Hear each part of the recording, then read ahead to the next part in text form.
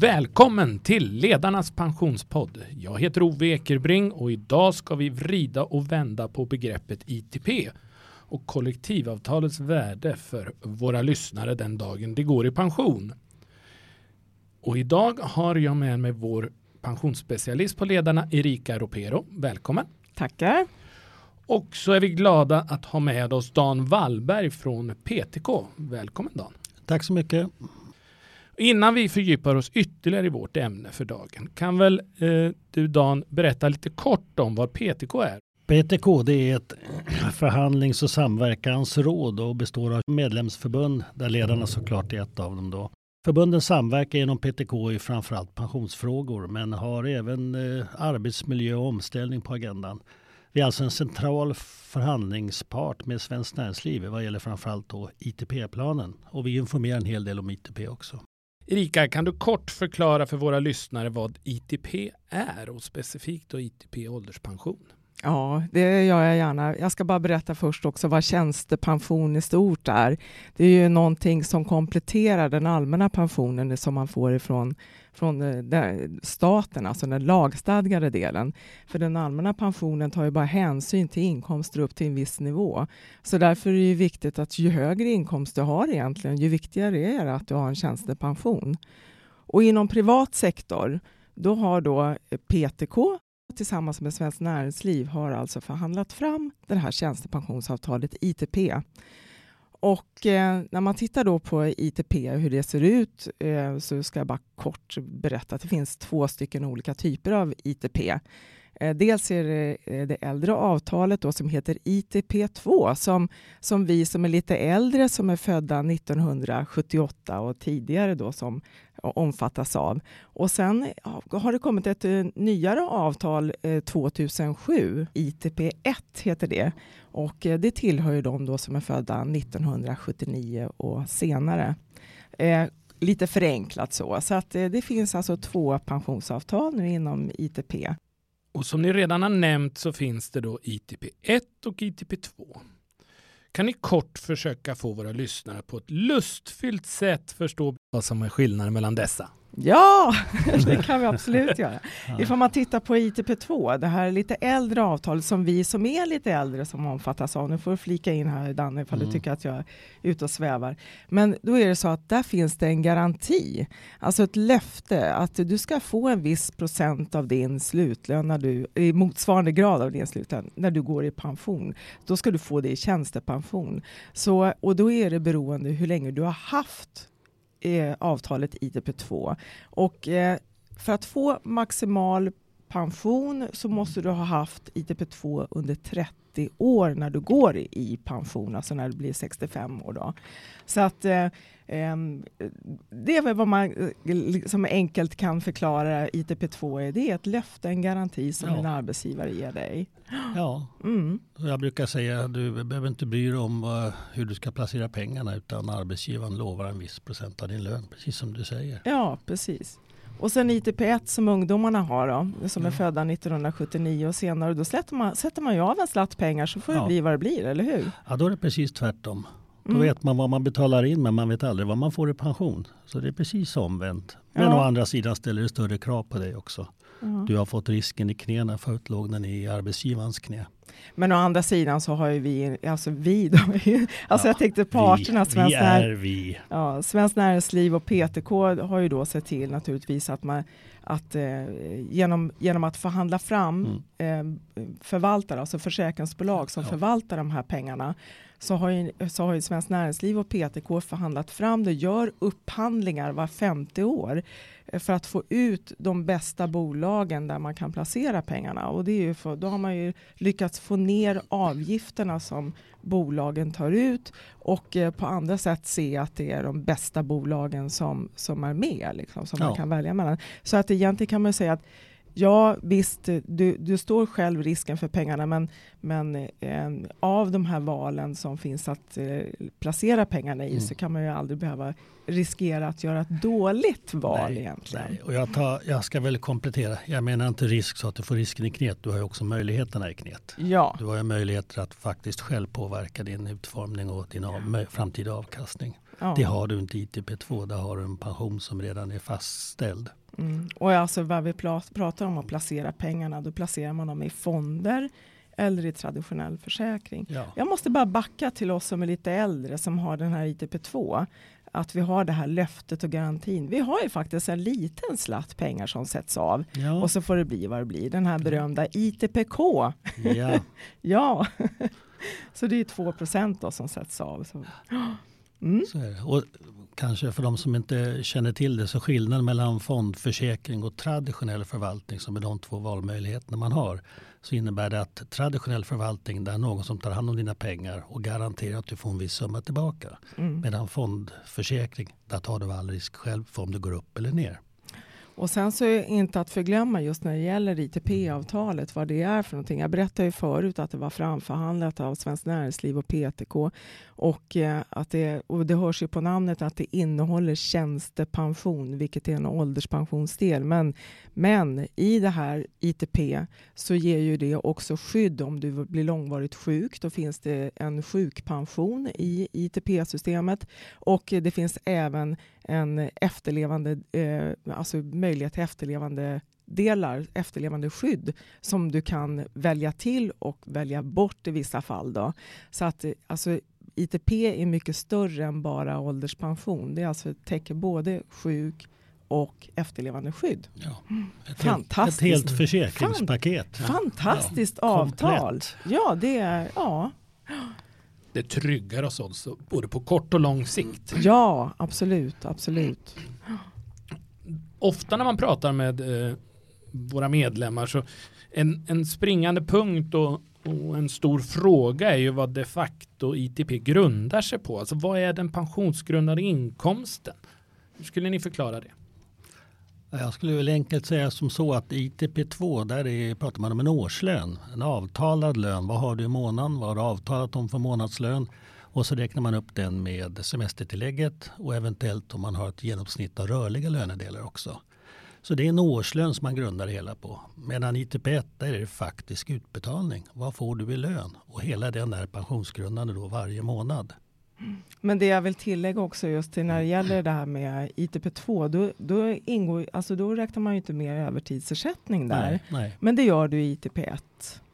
Så att ITP1 är ju liksom utbetald lön egentligen. Det är närmare koppling. Du får en lön, Ja. du får en pensionsinbetalning. Det är mycket enklare att kunna följa det på det sättet. För att det kan vara svårt att räkna ut en pensionsmedförande lön i ITP2 själv.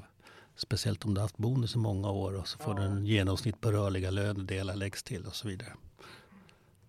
Och det är en gång per år ITP2 som man rapporterar och ITP1 är då varje månad. Ja, är det rätt? Ja, egentligen skulle man kunna säga att ITP2 också skulle kunna anmälas in flera gånger. Om du får förändrade löner under året så ska ju arbetsgivaren egentligen anmäla in den nya årslönen hela tiden.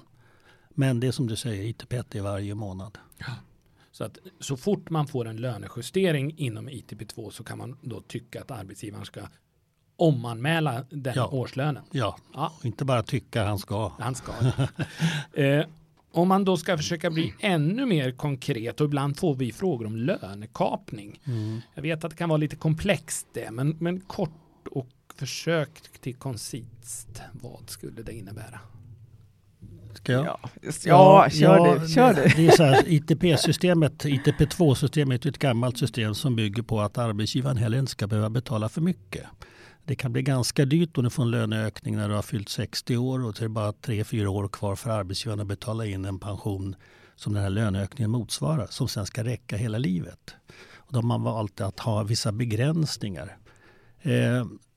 Men samtidigt så får ju arbetsgivaren helt inte godtyckligt komma överens med någon anställd om att nu skyhöjer vi din lön så tar vi del av de här kostnader som ett arbetsgivare behöver betala för. Och då har man sagt att när det är mindre än 60 månader, alltså 5 år kvar till pensionsåldern, så får man bara tillgodoräkna sig så stor del av löneökningen som motsvaras av förändringen av inkomstbasbeloppet. Det låter lite krångligt kanske, men säg att för stora löneökningar mer än normala blir inte pensionsgrundande. Så det ska man se till som man får innan man fyller 60 år. Okej. Det är ju en viktig sak att ta med sig då för våra definitivt. lyssnare. Definitivt. Om vi ska försöka bli helt konkreta. Hur stor tjänstepension kan det bli för en av våra chefsmedlemmar som tjänar 50 000 kronor när han eller hon går i pension. Om vi tittar på först ITP och vi tittar framförallt på ITP2. Mm. Ja, men det är väldigt individuellt ska jag säga. Alltså för det beror ju väldigt mycket på hur du har jobbat och hur länge du har varit i systemet och sådana saker. Men om jag nu bara ska säga mellan tummen och pekfingret, alltså det är nu cirka uppgifter som jag säger. Om en person då har 50 000 i lön när de slutar, alltså när de blir 65 år och avgår då i pension, så kan man ju tänka sig då att den allmänna pensionen, det är inte helt orimligt att den allmänna pensionen, alltså lagstadgade delen, hamnar strax under 50%, alltså runt 45% av den tidigare lönen. Och så kommer ju tjänstepensionen på där.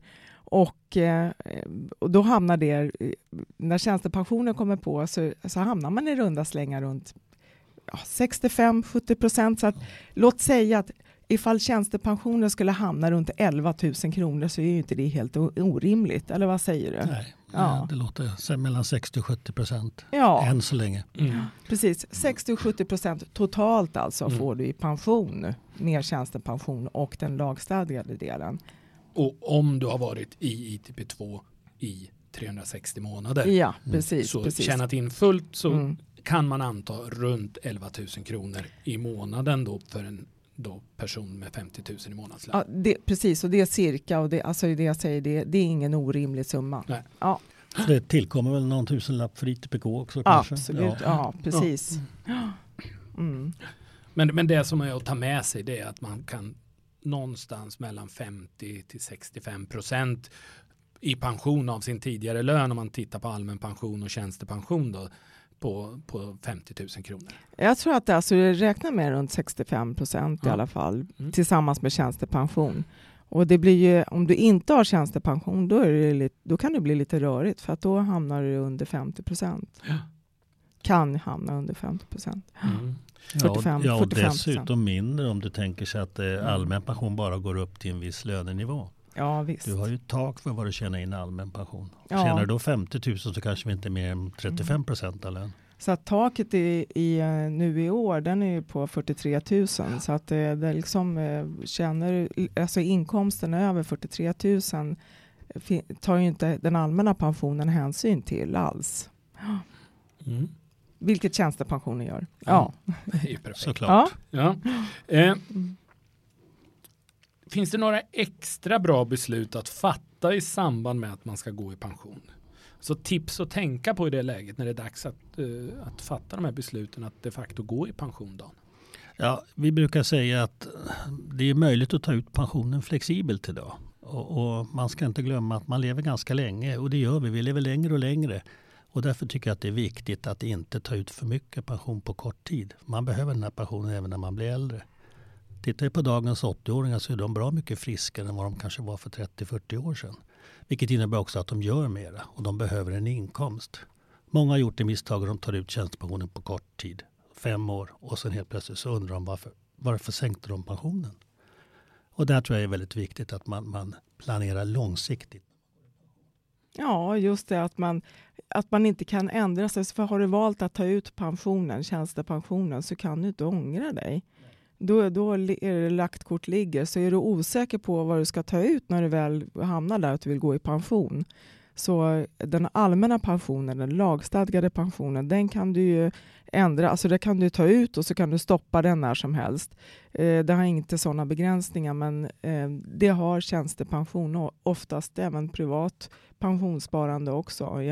På andra ställen har ju likadant. Det har med skatten att göra. Ja, jag tror också det att man har för avsikt att gå i pension. Har man verkligen det egentligen, eller är det bara någonting man har fått för sig för att man fyller 65 år? Hur är din vilja och önskemål själv? Känner du att du har inte gjort tillräckligt? Du vill fortsätta jobba ett tag till, eller vill ha möjlighet till det? Så bör man fundera på de här bitarna också. Då kan man ju alltid skjuta upp pensionen eller ta ut delar av den och jobba deltid och så vidare. Så det finns mängder med flexibla möjligheter att ta ut pensionen och även fortsätta jobba också. Och så tänka långsiktigt. Och tänka långsiktigt, helt rätt.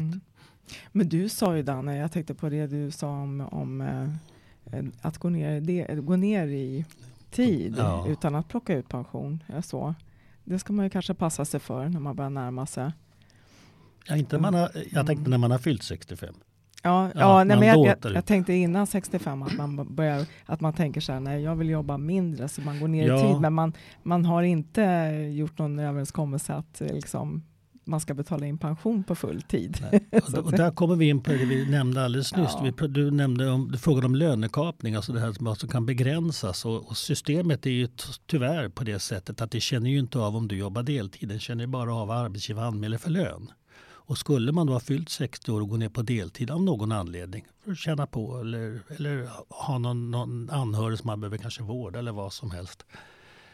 Så går man upp på heltid igen, då ser ju systemet som en löneökning och då kan den löneökningen bli begränsad. Så du får inte tillbaka samma löfte som du hade innan. Så att gå ner på deltid när man har fyllt 60 år ska man vara väldigt försiktig med.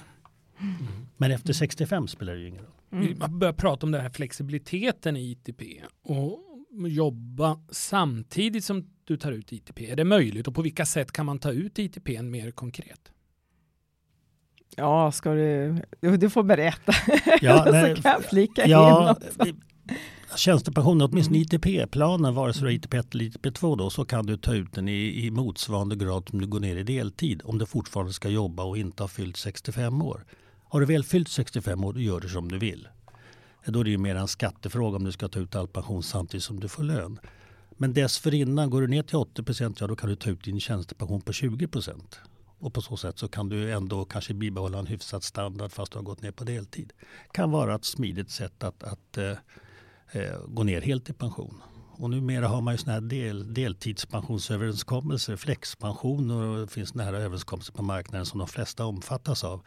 Vilket innebär att du också har en förstärkt möjlighet att gå ner på deltid. Det vill säga arbetsgivaren måste kunna motivera väldigt kraftfullt varför inte han skulle erbjuda dig en deltid när du har fyllt 61 år. Och det är också ett sätt att smidigt gå över till att bli helpensionär. Ja, men just det där att man får tänka på att man kan inte ångra sig. Har man börjat ta ut så kan man inte stoppa uttaget. Då kan man inte ångra sig. Och många brukar också tänka på hur mycket pension ska jag ta ut för att hamna under brytgränsen för kommunal och statlig skatt. Och den biten, och det går ju alltid att räkna på själv. Då, men det gäller ju att se till så man har en pension som även räcker hela livet. Det är det viktigaste tycker jag. Och där kan man ju säga att minpension.se har ju väldigt bra hjälp just att se hjälpan att få en prognos för vad pensionen skulle hamna på när man vill ta ut den tidigare eller om man vill ta ut den senare eller delt eller helt då. Och då finns ju också hänvisningar till Skattemyndighetens skatteberäkningstabeller där man enkelt kan lägga in sina inkomster och då ser man vilken skatt man får. Som just nu är det ju så att jobbar du så betalar du aldrig så lite skatt som när du är 66 år äldre. Ja. Men det är just det du nämnde om min pension. Det är ju också, nu i vår har ju de lanserat en uttagstjänst som innebär att de hjälper till att planera hur och vilka pensioner ska du ta först och vilka är bäst att lägga på olika tider och så vidare. Det kan vara alltid intressant att se som en hjälp. Och sen så just det där med att hjälp med att kunna, när man inte tänker riktigt på hur man ska ta ut pensioner utan mer är i den fasen när man undrar var ska jag placera pengarna någonstans? Hur ska jag göra där? I förhållande till vilken risk jag vill ta. Då är ju rådgivningstjänsten.se, den är jättebra. Rådgivningstjänst.se, det är alltså PTK som har tagit fram den. Och den är väldigt bra. Då kan man få finansiell råd precis vad du bör göra. Ja, helt rätt. Och den står under Finansinspektionens tillsyn också. Och den känner av om du har ITP så vem som helst kan inte gå in på den. Och där kan du också få hjälp på hur du ska planera ekonomin både när det gäller efterlevande skydd och ifall du skulle bli långvarigt sjuk. Ja, för det är nästan den viktigaste delen, resan till 65. Ja. Förutom att du vill ha bra avkastning måste du också se om det händer med någonting. Klarar sig familjen då? Jag håller med dig, det är en viktig del. Om jag tolkar det rätt då gällande att ta ut ITP så gör man ett val i samband med att man går i pension och det är det valet som sen man får leva med resten av livet. Är det korrekt? Ja, tyvärr. Så är lagstiftningen sån. Nu har vi på förslag som ligger hos regeringen eller regeringskansliet då att man ska kunna pausa sina utbetalningar. Det har ännu inte blivit verklighet, men vi tror att det kommer bli det ganska snart. 2020 kanske. Ja. Och det skulle ju vara en fördel om man börjar ta ut pensionen, så märker man att jag fick erbjuda om ett jobb, eller jag kommer tillbaka som någon form av senior advisor eller vad det kan vara om man har jobbat då på ledarna. Så har man då möjlighet, eller kommer då troligtvis få möjlighet att stoppa utbetalningen. Att kunna arbeta som att det tar ut det bägge det samtidigt. Och då ökar ju pensionen naturligtvis, för då blir det kortare utbetalning. Ja, vi får verkligen hoppas att det träder i kraft. Att de säger att de beslutar om det. Vilka år kan man då ta ut ITP:n? Hur många år finns livslångt? Ja, du kan ju ta ut den helt eller man kallar det för partiellt. Du kan ta ut den helt och hållet. Du kan ta ut den delvis. Du kan dela upp den i 3 högar också. Ta ut dem i 3 olika högar. Ja, så att man kan ju, det finns ju den är väldigt, väldigt flexibel. Du kan ju inte plocka ut ITP:n på kortare tid än, jag tror att det är en gräns på 3 år där. Ja, 2 år till och med. 2 år än så till och länge, med. än så länge så är det 2 år. Precis. Alltså kortast uttagstid är 5 år. Ja. Normalt. Och längst är så länge du lever. Och däremellan kan du variera och bestämma själv. Och dela upp den som du sa. Ja. Ja, men vad bra. De flesta av våra medlemmar jobbar ju på företag med kollektivavtal och kan nyttja då värdet av ITP. Men om jag som medlem i ledaren eller lyssnare av den här podden jobbar i ett företag utan kollektivavtal, kan jag då ha ITP? Nej, det kan du inte. Du kan ha kopior, men du har aldrig originalet. Nej, skämt åsido. Ja, men så är det ju. Ja, då gäller det att försöka påverka arbetsgivaren så de tecknar kollektivavtal eller hängavtal med något fackförbund. Och då är man absolut välkommen att kontakta ledarnas chefsservice. Precis. Men man kan ha en annan tjänstepension. Ja, och det är viktigt. Det är väl det första man ska, om någon skulle fråga, det är att se till så du har en tjänstepension på det här företaget. Och kan man då, så kan man också påverka att de ska teckna kollektivavtal. Men det är viktigt att de har någonting. Och då är det i anställningsavtalet som gäller att avtala om att få en tjänstepension. Ja, precis. Programmet lider mot sitt slut, och som avslutning skulle jag gärna vilja att ni lyfter 3 punkter som våra chefsmedlemmar och lyssnare ska tänka extra noga på gällande ITP. Dan, får börja. Då ska jag börja med det vi nämnde tidigare, att var försiktig att gå ner på deltid om du har fyllt 60 år. Om du inte kan avtala med arbetsgivaren att han bibehåller den högre lönen före deltiden som pensionsgrundande. Det är nummer 1. Nummer 2, det är att om du har en förmånsbil, det vill säga bruttolöneavväxling på en förmånsbil och har fyllt 60 år, så kanske du ska försöka ändra den bruttolöneväxlingen till att få ut det som lön före 60 år så det blir fullt ut pensionsgrundande. Och det här är kanske extra viktigt i ITP1 då, som där kan du aldrig få igen de här pengarna. Där kostar bilen mycket, mycket mer än vad man tror. Och då kan vi flagga för våran del som heter löneväxling. Där pratar vi också lite grann om bilen. Ja, precis. Och löneväxling är också en del. Man skulle kunna räkna upp många, men jag ska ta en tredje exempel också. Det är då de som tjänar mer än 10 inkomstbasbelopp. De så kallade 10-taggarna, jag tror att de flesta av dem själva vet vilka det är. De ska vara försiktiga när de gör en 10-taggarlös för de har fyllt 50 år. Det är de 3 enklare tipsen. Ja, och Erika. Det är jättesvårt det här med att ta ut bara 3. Men alltså den fundamentala, verkligen grunden, är att se för Guds skull till att du har en tjänstepension. Det är så viktigt och så väl värt. Och det är ju så att om du inte har kollektivavtal så att du hamnar utanför ITP exempelvis, så är det ju ofta så att avgifterna som försäkringsbolagen och förvaltarna tar, då, det blir ju ofta högre, för att de kommer aldrig ner i de nivåerna på låga avgifter som är inom kollektivavtalade ITP, för det är 2,4 miljoner försäkrade inom ITP, det är så många, så att då kan man verkligen hålla nere priserna och hålla bra kvalitet på förvaltarna. Så att se till att du har en tjänstepension, det är nummer 1. Och byter du anställning, så kan det vara bra att du ska kolla upp vad finns det för tjänstepensionsavtal på den nya anställningen du tar. För även ifall du liksom håller dig inom privat sektor, så kan det vara så faktiskt att du byter anställning och där där kan det ju vara så att man inte har något kollektivavtal alls och ingen tjänstepension alls, och då ska man vara observant på det.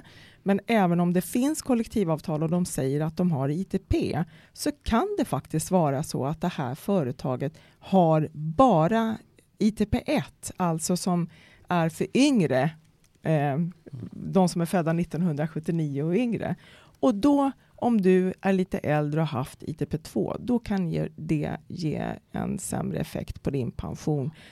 Det var en lång utläggning om nummer 2. Nummer 3, det är det som jag har sagt. Se till att ifall du tar ut ITP, kom ihåg att tar du ut din tjänstepension så är det lagt kort ligger, du kan inte ångra dig. Är du osäker på vad du ska ta ut den allmänna pensionen då, för den kan du stoppa. Inte ITP:n. Idag. Vi får hoppas på lagändring. Ja, vad bra. Då tackar vi så mycket till Erika Ropero från Ledarna och Dan Wallberg från PTK. Tack. För att ni har fyllt på vår kunskapsbank om ITP. Och så säger vi till våra lyssnare, tack för att ni lyssnat. Hej då!